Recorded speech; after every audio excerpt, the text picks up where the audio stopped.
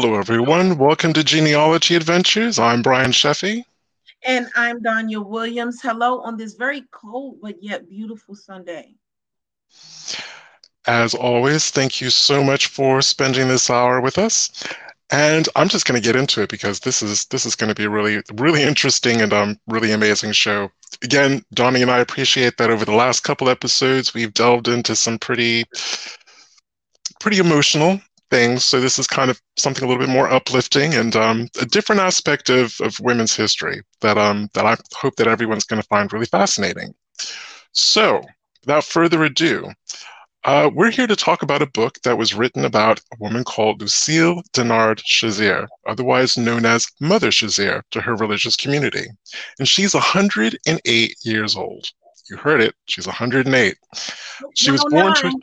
109, thank you, corrected in real time. She's 109. She was born to a sharecropper in Worth County, Georgia in 1913. Her mother died when she was a toddler. Her surrogate mother was an amazing, loving aunt, a woman who just so happens also to have raised her father, whose name is Jake. So her childhood on the farm was very busy with farm work and household chores, as you can imagine. After her marriage to Eddie C. Chauzière, she became the owner and operator of Eddie's Barbecue Stand. And it turns out Lucille was something of a domestic and international traveler. And again, I'd love to find out more about that too. And we are joined today, and unfortunately, Mother Chauzière is feeling a little under the weather today. We're hoping she may join us at some point in the broadcast, but otherwise, we are here with the amazing author, Mary Beal. She's an author, family administrator, and home care consultant. She's trusted in her expertise in paralegal services, caregiving, and what's called natural wellness. You think about that kind of whole body, holistic approach to medicine. From reviewing legal documents to researching family history, Mary is a single-stop shop for the supportive services that help families to stress less and focus on what matters, each other. She is a trusted advisor to families across the country. Everything Mary does comes back to family. Through her vital work, she's an ever-present reminder of what legacy truly is, the three L's: lineage, longevity, and love. Welcome to the show, Mary. Thank you so very much. Well, we're just so happy to have you on to talk about this amazing book and this remarkable woman, Mother Chauzière, and her history. And I suppose I'm going to start with a softball question. We know a little bit about it, but the audience doesn't. What actually brought you to this story, to Mother Chauzière's history? Well, Mother Shazer, as we call her here, and some people pronounce it Shazier, but we call her Shazer. She is a friend of my mother. And so one day I went to visit her, and sitting on her front porch, we got into a conversation. And she wanted to know some of the people that we knew in common. And so she mentioned one person, and she said, "Do you know her? Her name is also Lucille." She said, "Do you know Lucille Dixon?" I said, "Of course I know. That's Aunt Han." I referred to her by her nickname, which was my mother's best friend. So long story short, we continued the conversation. And I said, "Yes, Aunt Lucille, Aunt Han, was featured in my mother's book, the book I wrote about my mother." And she said, "Let me see." I didn't have the book with me. So I went home, got the book, and brought it back, and I showed it to her. She said, "Yes, that sure is Han." So that's how we got started. And as she flipped through the book, I said, "Mother, would you like for me to write a book about you?" She said, "What would you say?" I say, "A lot." So that's how I got started. So is she still living in Worth County, Georgia, or has she moved away from that community? She moved away from Worth County as a child to live with her aunt who lived here in Cordele, Georgia. And that's where she's currently living. Mm-hmm. Yeah, but she moved away to Florida for several years, about 20, 30 years. And she came back to take care of a family member. Mm-hmm. And I guess as soon as I hear the words farming, farm community, Georgia, are we talking about kind of her formative years were spent in a very rural kind of part of Georgia? That is correct. Yes. And is it kind of fair to say that most people in that county are related to each other? Well, her life changed. Where she was born, she didn't live there long. Her Mm-hmm. father remarried, and she moved to another town called Ocilla, Georgia. So she spent her early childhood between Cordial, Georgia, and Ocilla, Georgia, which is about 45 miles apart from each other. Mm-hmm. And I guess, what was it like interviewing with a centenarian about their life history? I mean, that's just something that doesn't happen to all of us all the time. Well, I feel like I was blessed because my mother, who was a centenarian, she died at 101. And she had told us growing up that her great-grandmother, Rachel Fields, lived to be at least 112, because she said when she turned 12 years old, Grandma Rachel was 112. So there was longevity in my maternal side. And my mother had one aunt to live past 100, and she had one sister who was 99 and a half, and several other family members to become centenarians. And again, when we were in the green room, you dropped a little bomb on us saying that Mother Shazier actually had a 90-year-old son. That is correct. That is correct. She has only one child, and he's 90 years old. That is amazing. That is just absolutely amazing to be able to, your own mom to live to be that long, her grandmother to live to, I mean, how does that make you feel? Do you feel like you're going to live to be that long? I really don't know, but I can say, and I'm proud to say, that last year I turned 75. So, and I don't, I don't feel it, but I don't know. But I'm thankful for every day. Amen. So I'm just trying to think of the polite way of asking the next question. So how many levels of great-grandchildren does she have? I don't know if we can count. So more than a few. We did just a short genealogy. We didn't go to the whole list because you leave somebody out and they'll get upset. Mm-hmm. So I had that experience with my own family. I tried to do a chart and someone got left off the chart, and I don't think I've lived it down, and it's been since 2015. So I'm still trying to politically correct to get a chart done. But I'm thinking that, that's so amazing for her family. I was blessed to have at least two of my great-grandmothers until I was a teenager to learn something about their families and their family history. So, hopefully her stories and her knowledge and her family history is being handed down all of those generations.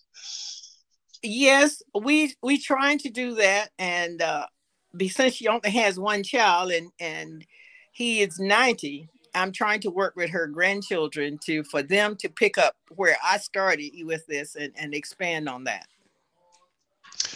And I guess there's a kind of common belief, I guess kind of all around the world, that an easy life translates into a long life. And while, Mother Shazier had the normal ups and downs that anyone has, again, she was born to a sharecropper. She, as a young kid was working on a farm. So that aspect, parts of that's a hard life. What does she attribute to her being 109? I think the love of family, or her spirituality, her love of people. She is a very loving person, and so I think that has aided her. That if you had a one-on-one conversation with her, you can discern that much. Mm-hmm. That she doesn't meet strangers. She's has a very strong voice. That's the reason I wanted her to be on, so you can see for yourself how strong she still is. And again, the flavor that I was getting through the book was that in a way she had two families. She has, because she's still very much with us, she has two families. One very much her biological family, and then the other one was her family of I guess what I would call her family of faith. Yes, she does. And she has most, I shouldn't say most, a large number of her acquaintances now are children of her friends, and they rally around her. So yes. And many of them was not of the same church or the same faith, but they rally around her. So I have a question. I mean, I guess my question is coming because Brian and I being genealogists, I never got the opportunity. We're like totally different. He was able to get to know great grandparents. I never got to know any grandparents. So to be able to have someone like that is so amazing to me. How does a person not sit at her feet every day and like bug her about information? There, I should say, I know several of her grandkids, and I know they have constant contact, and some of her great grands I've gotten to meet, and they have constant contact, but they no longer live here, or some of them never lived here in this town. But she goes and visits them, and they rally around her. I remember when I drove her to Atlanta in November, there were 3 of her great grandsons there waiting to get her out of the car to make sure they assisted her in, and you could see the love of the kids, and they was glad to have. They call her Big Mom. They was glad to see Big Mom. Okay. So I'm sitting here thinking, Donia has written a family history book. I've written 2 books about how to do genealogy. And I'm thinking, if I had to write about someone who was 109 years old, who had 109 years worth of history, I mean, how did you decide what was going to go in the book? What may have been like a nice story to put in the book, but there just wasn't. I mean, how did you make those kind of decisions? Those decisions came about through a process of interaction with Mother Shazer. She has a front porch that's screened in, and sitting there talking to her, she will mention certain things or certain places. And so that's how I got to write about them. And see, she's very civic minded. She would vote in every election. So when we would be traveling to the voting polls, she'll say, well, we used to vote over here. And she would say, the colored people had to go here to vote, So that's how I got a lot of information just listening to her. Wow. See, you just dropped a bomb just in itself, just by saying, and the colored people would go over here. Because she, when you think about her age, she's gone through us being Negroes, being colored people, being Black, being African American. Like, she's gone through all of these different names for us. Yes. I don't know about anybody that's watching us right now, but I literally have chills just by saying that. Because again, when we were in the green room, and I'm going to say it exactly how I said it, so you can keep it real and keep it real on me. I mean, I really want to invite people to contextualize what 109 years is. Yes. When she was born, I said she grew. She would have grown up with a horse and cart, and you said a mule and a wagon. There we go, because you kept me real on that one. Yes. There were no airplanes, there were no automobiles. I'm not even sure if there were like fly zippers or if you still had to button up your dresses and your trousers. Yeah, I mean, they were buttons. They were buttons. Just that those basic kind of everyday things. Think about it, 109 years. I can't even count how many presidents she would have known in her, not known personally, but yes. Known their names in her lifetime. She would have known enslaved people, like immediately, who were still alive, still in the community that she was born and raised in, but no matter where she was living in Georgia. So again, for people who keep saying, oh, slavery was like a gazillion years ago, get over it. You're talking about a woman who's still alive who knew people who were enslaved. Mm-hmm. Oh, yes. So I did a quick search. I did a real quick search. What was invented in 1913?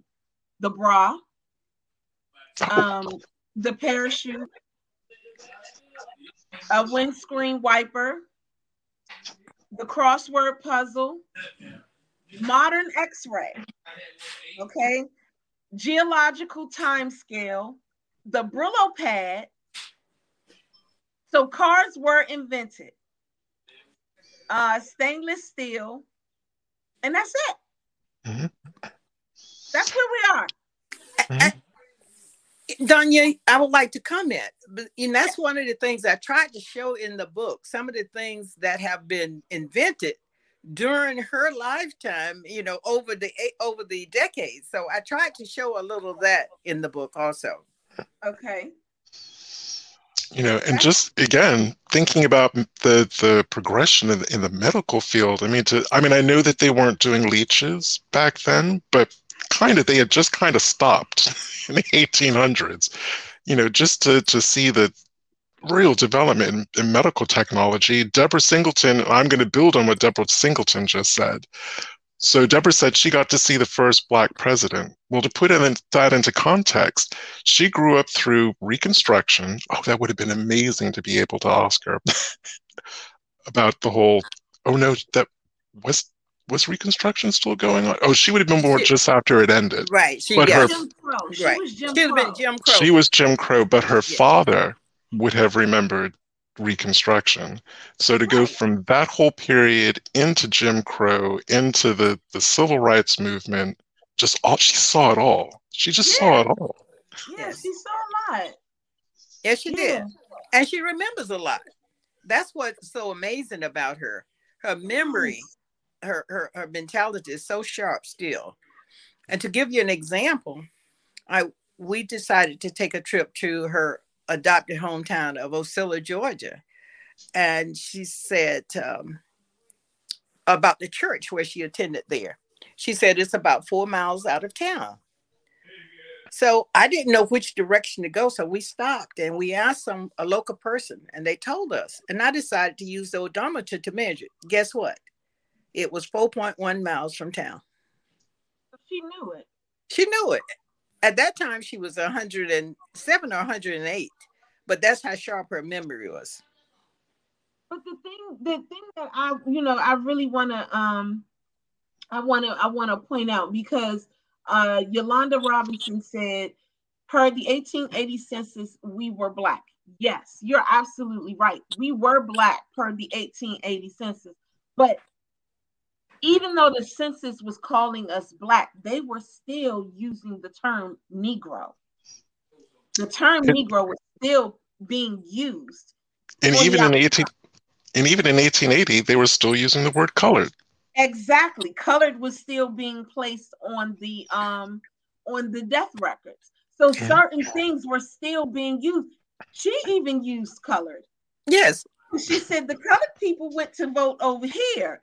So these were the things that were still being used, even though legally there were certain terms that was being, that was brought up, that was being done. So she was around when all of those terms were being placed into the cycle. So I guess, like, what were some of the stories that you placed in the book that you felt gave like this whole big wow factor that you felt like you should have been in a book? One of the things is that the big wow factor for me was that we've heard about lynching, and I had gone to the memorial over in Montgomery during this time, and I saw, the number of lynchings around the state. And then I happened to ask her one day, did she ever witness one? And she actually saw one. Oh my God.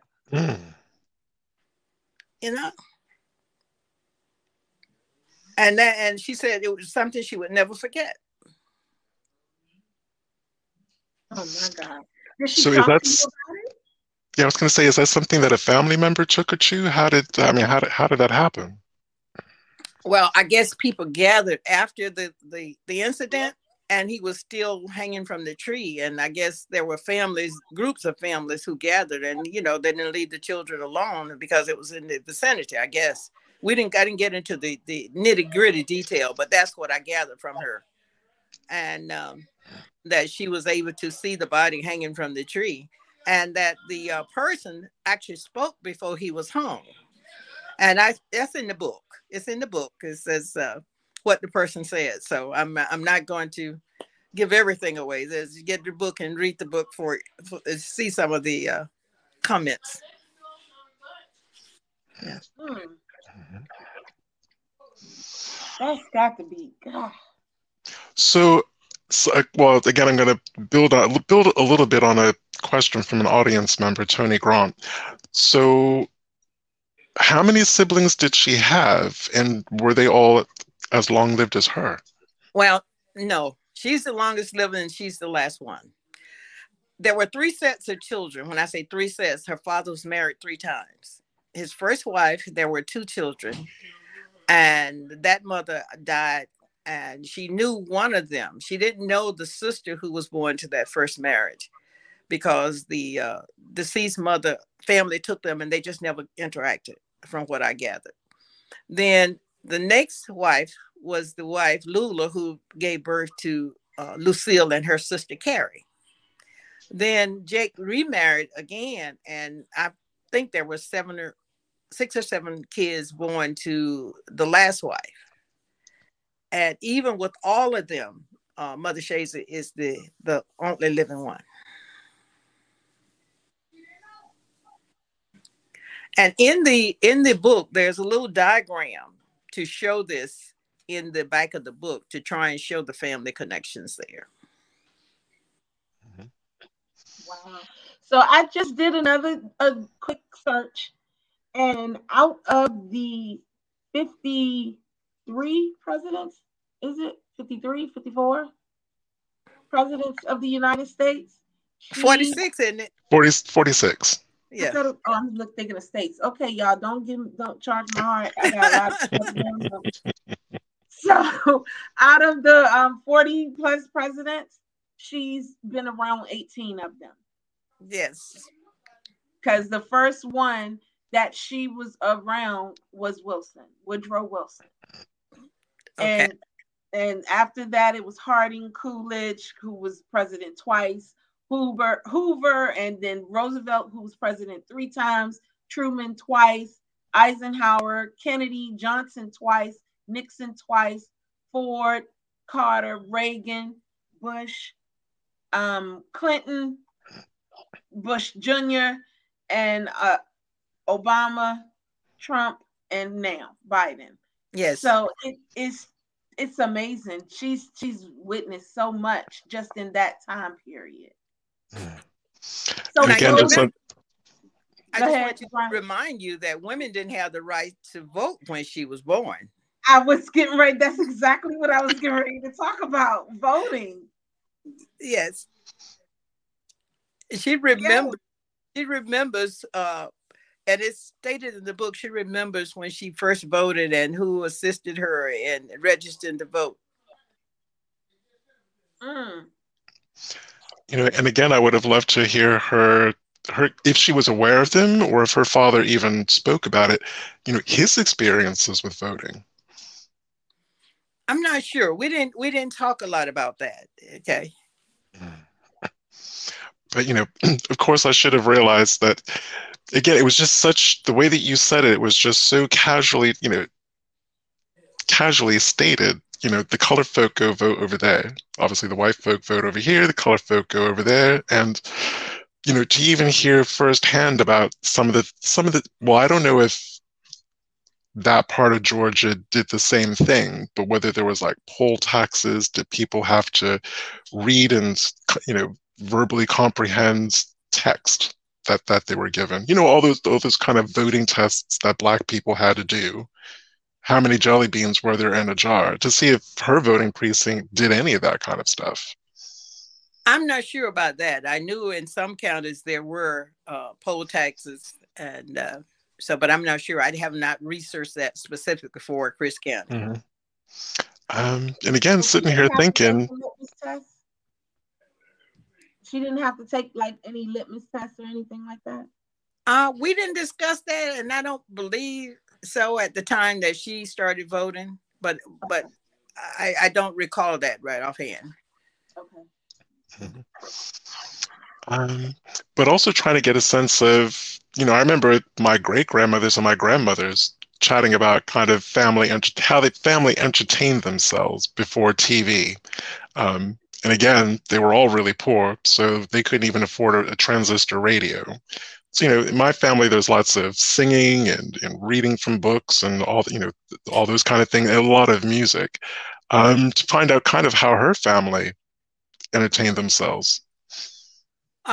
She talks about that, that they visited with one another, and then they did a lot of talking about religious or spiritual matters, and that's one of the things I know. And then later on, radio came about, and they listened to a lot of radio. They huddled around the radio, and there was only one radio in the house, and there were, TV was something hadn't even been invented, so you didn't have TV. Wow. Yes. Wow. What my great grandmothers both loved calling the devil's box. Wow. They had very strong views about TV. Dee Turner, actually, I'm going to paraphrase a little bit about what she wrote. So basically, if Mother Shazer's family wants to have these kind of oral family histories, they have the book to be able to read. But has she done any kind of vocal recordings, or has she done videos or interview things on digital format that her family can enjoy for future generations? Yes, she has. There's probably YouTube. We're going to have a bunch of them. There are several interviews that she has done with the publisher who assisted me in publishing her book. There are others who have taken, her church have taken some videos, and I know if Facebook, there are videos out on Facebook, YouTube on her, and she loves to sing. So she, you will catch her sometimes singing. Yes. Okay. I thought there was someone trying to get her to come in. I was just going to pause for a moment. May I? Yes. I'm going to put you on. Can I mute you just for a second? Yes, okay. Ma'am. Yes. So yeah, we're going to go and take a quick commercial break and see real quick. All right. Miss, if you can hear me, Miss Bill, we're going to go ahead and take a commercial break while you're working on that. Okay. Okay. Thank you. No problem. Whether you've hit a roadblock in your research or simply lack the time or training to tackle it yourself, our talented Genealogy Adventures staff of professional researchers are here to help you. Researching poorly documented ancestors is one of our specialities. We're located just outside of Washington, D.C. and near all of the major national archives. We work with individuals, museums, county exhibitions, plus production companies, and we really look forward to working with you on your project. And we are back. I've got a quick question from Douglas Speaks, really easy. The title of the book is How to Live Well Past 100, and the author's name is Mary L. Beal.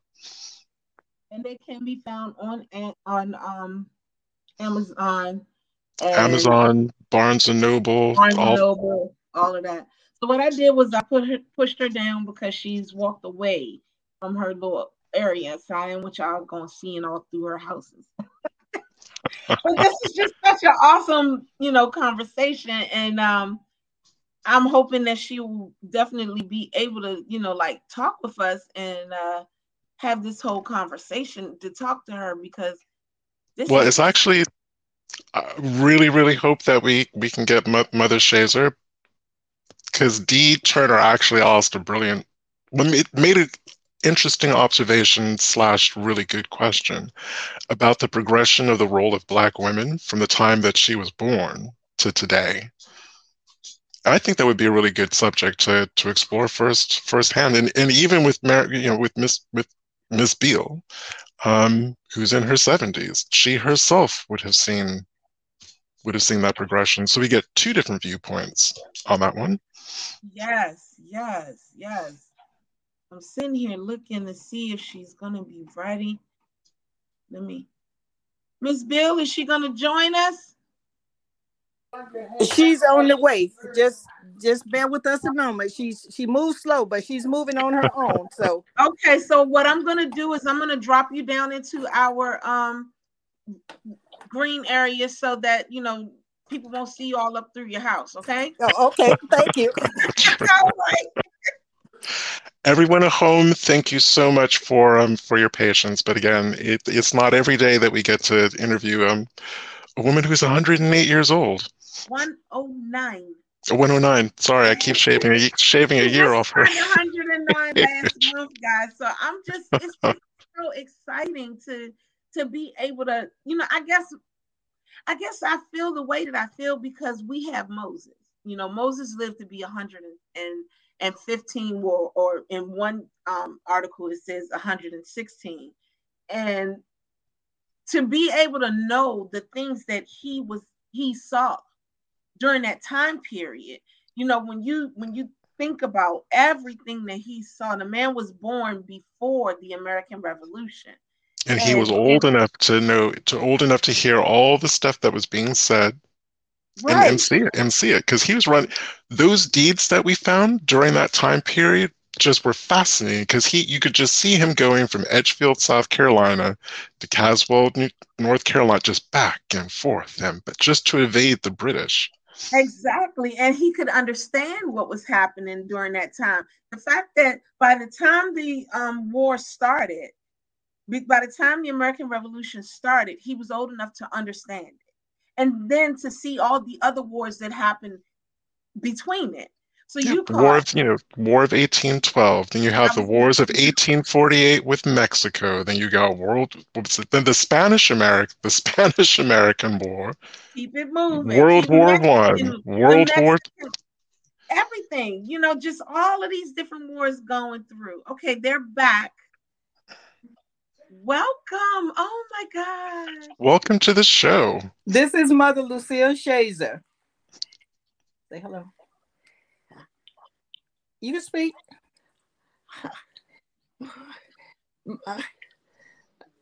She wants you to know that I'm 109 years old, a teenager. You are. That's what I call all of my old folks, but I tell them I'm a teenager because I ain't but 109. When you're that age, you can claim whatever you want to claim. This is true. No one is going to take your flowers. Not one. Matter of fact, we're here to give them to you today. Oh, you see, she has a sense of humor. Yes, she does. Yes, she does. I love it. I love it. Well, our audience are continually sending you blessings. And again, thank you so much for being able to join us. Yeah, she's having a little bit of hard time hearing. I'm going to see if I can turn the volume up a little bit so that she can hear you better. Because I don't hear like old folks. I hear like young folks. So, Mary, why don't you tell her to just talk and share a story? Okay, she said just talk and share a story about your growing up, your livelihood. I was happy little. I want to say happy woman because I told you I'm young now. So that was my older days when I was back then 16 and all like that. That was my old days. But now I'm in my teenager and I can have any fun I want to have with y'all children.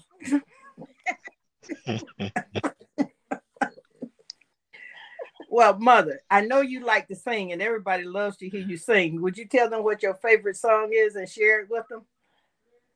Well, I, what people think is my favorite song. I sang that song.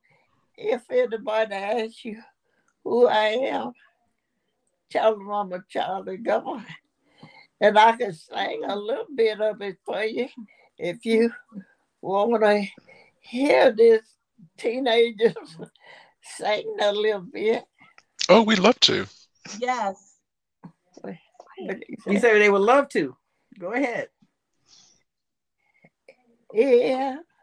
Anybody ask you who I am? Hey, who I am? Hey, who I am? Hey, anybody ask you who I am? Could you tell them a child of God? Oh, amazing grace. How sweet the sound that saved a wretch like me. Church, I once was lost, but now I was blind, but now I see. So anybody ask you who I am? Hey, who I am? Hey, who I am? Hey, anybody ask you who I am? Could you tell them a child of God? You know, I came to Jesus once when I was lost. I was wearing wounds and I was sad, but I found in Him a resting place that He had made me glad. So if anybody asks me who I am, hey, who I am, hey, who I am, hey, anybody ask you who I am, could you tell me a child of God? Yeah! I don't know about songs. I'm excited. Okay. Now you see how that strong that voice is. Yes. Oh, yes, ma'am. Yeah. Well, Mother Shazer, anything else you would like for them to know about you? Well, you know, I done lived up to you got 109 years old. But you've seen a lot during those 109 years. Yeah, I've seen a lot in 109 years, but I don't know whether I can tell it in a way that they would understand or get some joy out of it, because I can say when I was young, I had young friends, and sometimes they would go one way and I'd go another. In a way of they treat me like they want to treat me and walk off from me or do something to me that I dislike, or I might do something to them that they dislike. So that was my young life. I guess you might say I was a devil in some ways. In some ways, I guess I was a devil, but the Lord brought me. I have a question, if you don't mind, and it's actually partially inspired by what Mother just sang. Question.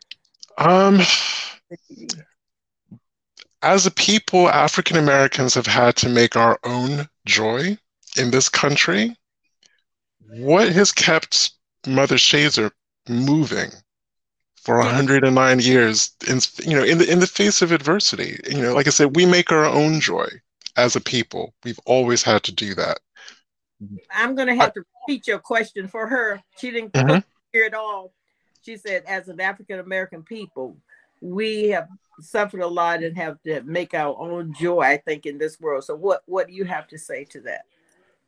Well, I've had to make my own joy. I know when I was maybe 16 years old, I had to work to make a living, and I think that's making my own joy. Any kind of work I can get to do, shaking peanuts, picking cotton, anything I could do to help me to live and enjoy my living. I had to do it.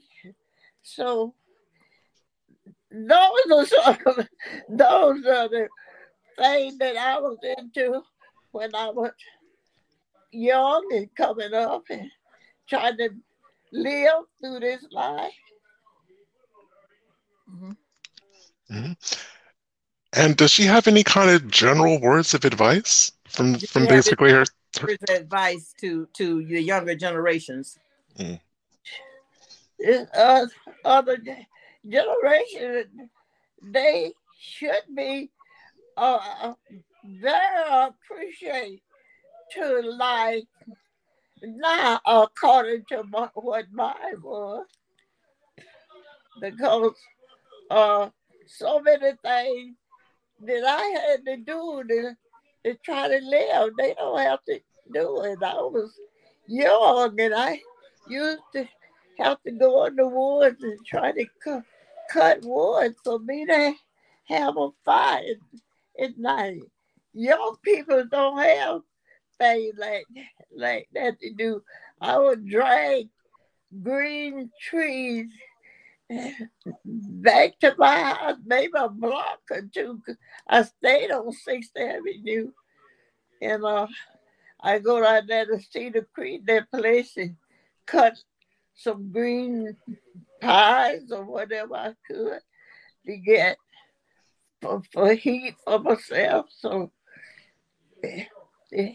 in a way I could get to do. Somebody want me to sweep the yard, so wash clothes. That was my living. That young people don't have that to go through with today. So I'm getting a sense her hands were never idle. Never. She said your hands were never idle.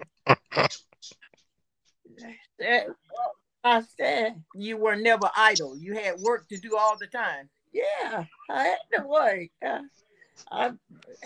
If I was idle, I wouldn't have had nowhere to sleep. I wouldn't have had nothing to eat.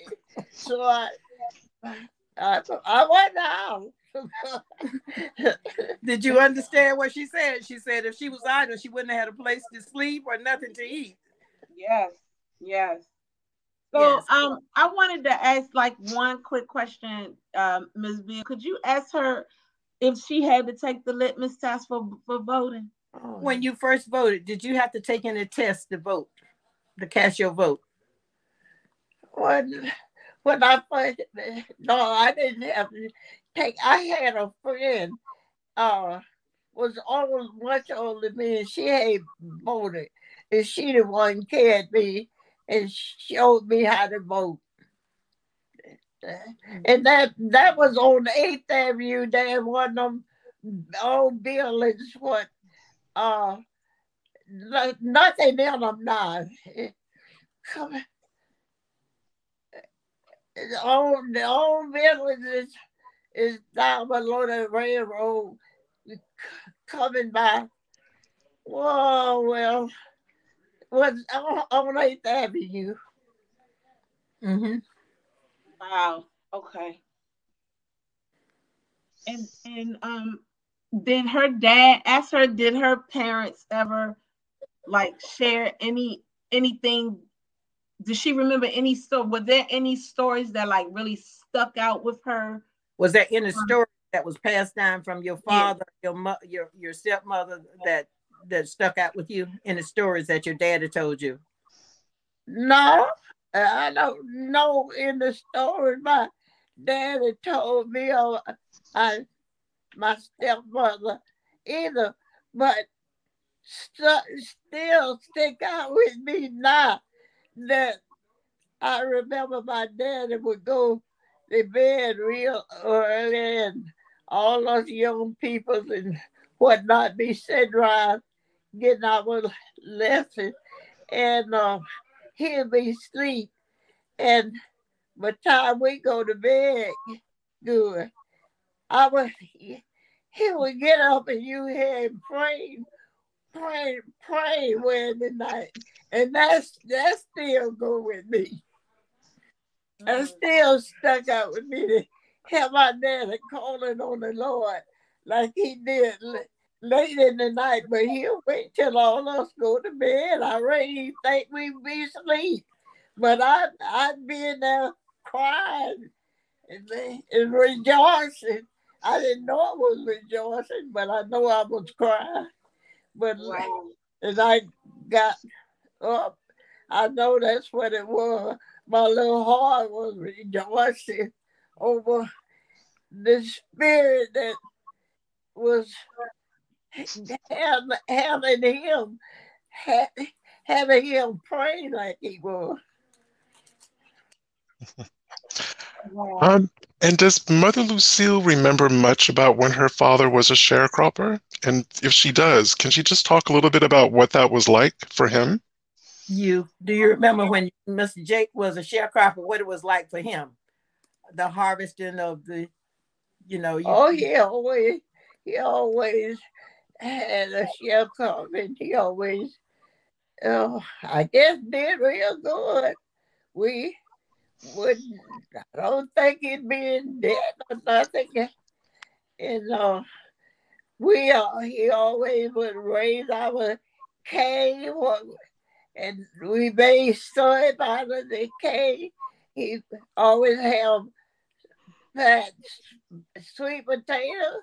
We had better potatoes during the winter time, and a lot of times we had white potatoes because he learned how to dig them white potatoes and put them in the beds where he had a beds of sweet potato.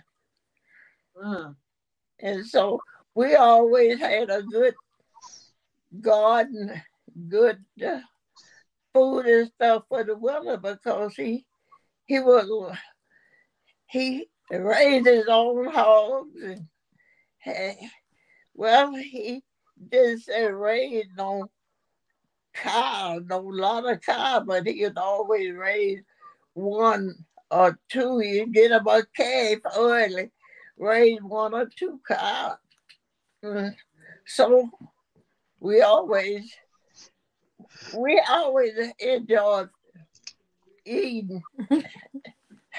He was a good fisherman and a good hunter. And that's what he would labor all the time. He would labor, but at that time I didn't know he would labor. But since I got grown, I realized that he would fish at night and we'd have fish for breakfast a lot of time because we'll be in the bed asleep, he'd be fishing, and he'd come in, he'd clean them. And he was he'd fly the farmer, but he'd get enough sleep to wait the next day.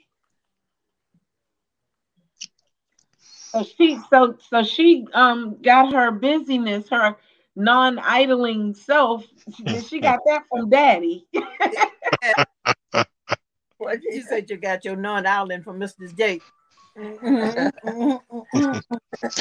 And actually, this is a question for both of you, including you, Mary. Is how do you both see kind of the lives of women and the roles of women in this country, and I guess specifically Black women, change since the time that you were born to the times that we're living in now? Well, for me, I've seen it change in the sense that we have taken jobs outside of the homes, and we have lost some of the skills that we had. For instance, my mother, they did quilts, they canned fruits and vegetables in season. So there was always plenty of food because they had that knowledge and that skill. Now we basically get everything from the grocery store, and we don't know what all we eating sometimes because of that. And every family had a vegetable garden and ate fresh. So we've changed a lot of ways to the detriment of our health because we don't eat as fresh. A lot of things eaten out of the box, out of tin, which that wasn't the case because the wife, the mother, and the daughters were taught to do those things: the canning, the quilting, the washing, the ironing. All of those were household chores that I had to do growing up, and to help with preparing the food for canning. And so I'm sure Mother Shazer did some of that for her aunt too. Well, my stepmother. Your stepmother. Okay. She did a lot of that for her stepmother to help her stepmother. I helped her stepmother. She helped her stepmother. Okay. How many siblings did Mother Shazer have? How many siblings? How many sisters and brothers you had? Do you remember?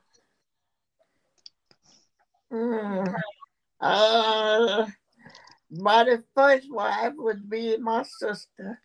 My mother died. My first wife was my sister and a brother. They were ahead of me. He had 2 children. He had a boy and a girl by the first wife. I didn't never know the girl because she passed on right before I was born. The second wife was sister and I. And our mother died. And the third wife was about 4 or 5 children. And that's and I had about 6, 7, about 9 sisters and brothers. Wow. I may be making a mistake on this last one, but I don't think I am.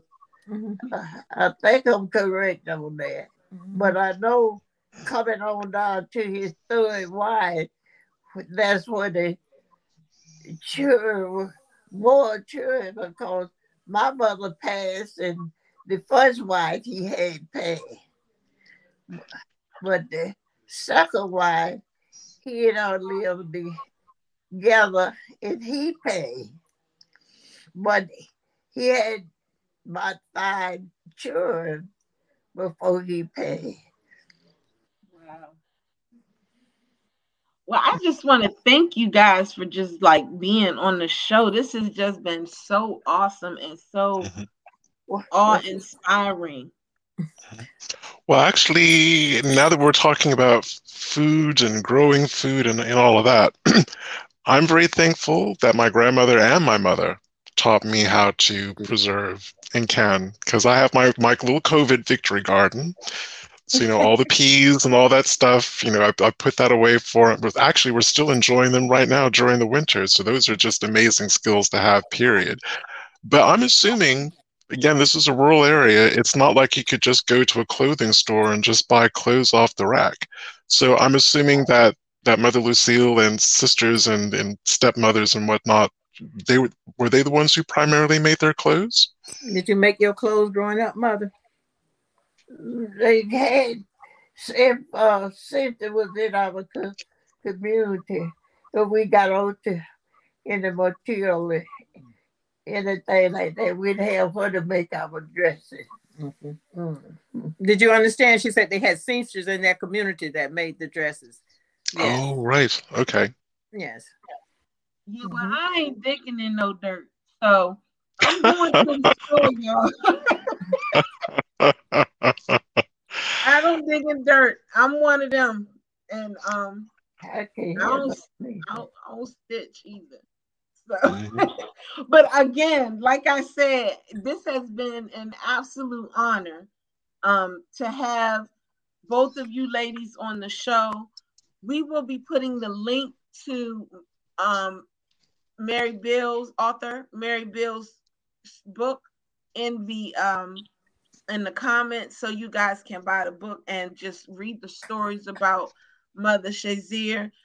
Mother Shazier, we thank you so very, very much for being on this show today.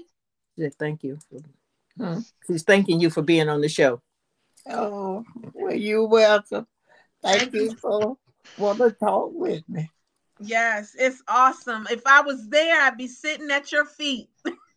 She said if she was here, she'd be sitting at your feet. Huh? She said if she was here, she would be sitting at your feet. Oh, bless your heart. Mm. But no, thank you both so much for being able to join us. We both thank you for having us and to talk about Mother Lucille Shazer's book, How to Live Well Past 100 Years, because she is still living well. As you can see, you can't see her, but this girl has gotten up, been to church, looking sharp. You see how sharp she looks? She's a sharp dresser. I'm trying to give you a better view of her there. I see her. We see her. I saw her. I just didn't want everybody looking into your house. So yes. I shut everybody down. Yes.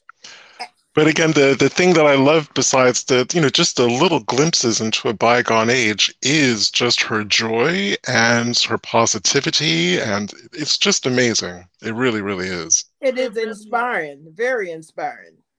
It really is. She's awesome, and I thank you so much again for sharing this living history, Women's History Month, because that's what this is. This was living history that we just witnessed, and there's so many people on our show today that stated that that they were witnessing living history and that they were honored to do so. It is an honor to be in her presence. Yes, it is. It really, really is. So next week, guys, we're going to learn about another centenarian who has, she's passed though. Her name was Olivia Hooker. And she was actually the first African-American woman with the Coast Guard. Mm-hmm. So get ready, because we are still honoring women in history for this March History Month 2022. So as always, hope that, you guys were spared the Snowmageddon wherever you were this past weekend, because we had some pretty interesting weather. As always, thank you so much for spending this hour with us on Sunday. You will see us right here, 4 p.m. Eastern Standard Time next Sunday. Yes. Thank you, thank you, thank you. Thank you again, Mother. Thank you again, Ms. Veal. I'm Danya. I'm Brian, and enjoy the rest of your day. Well, yes, thank you both. All right. You guys have a great, great day. Bye. Right. Bye.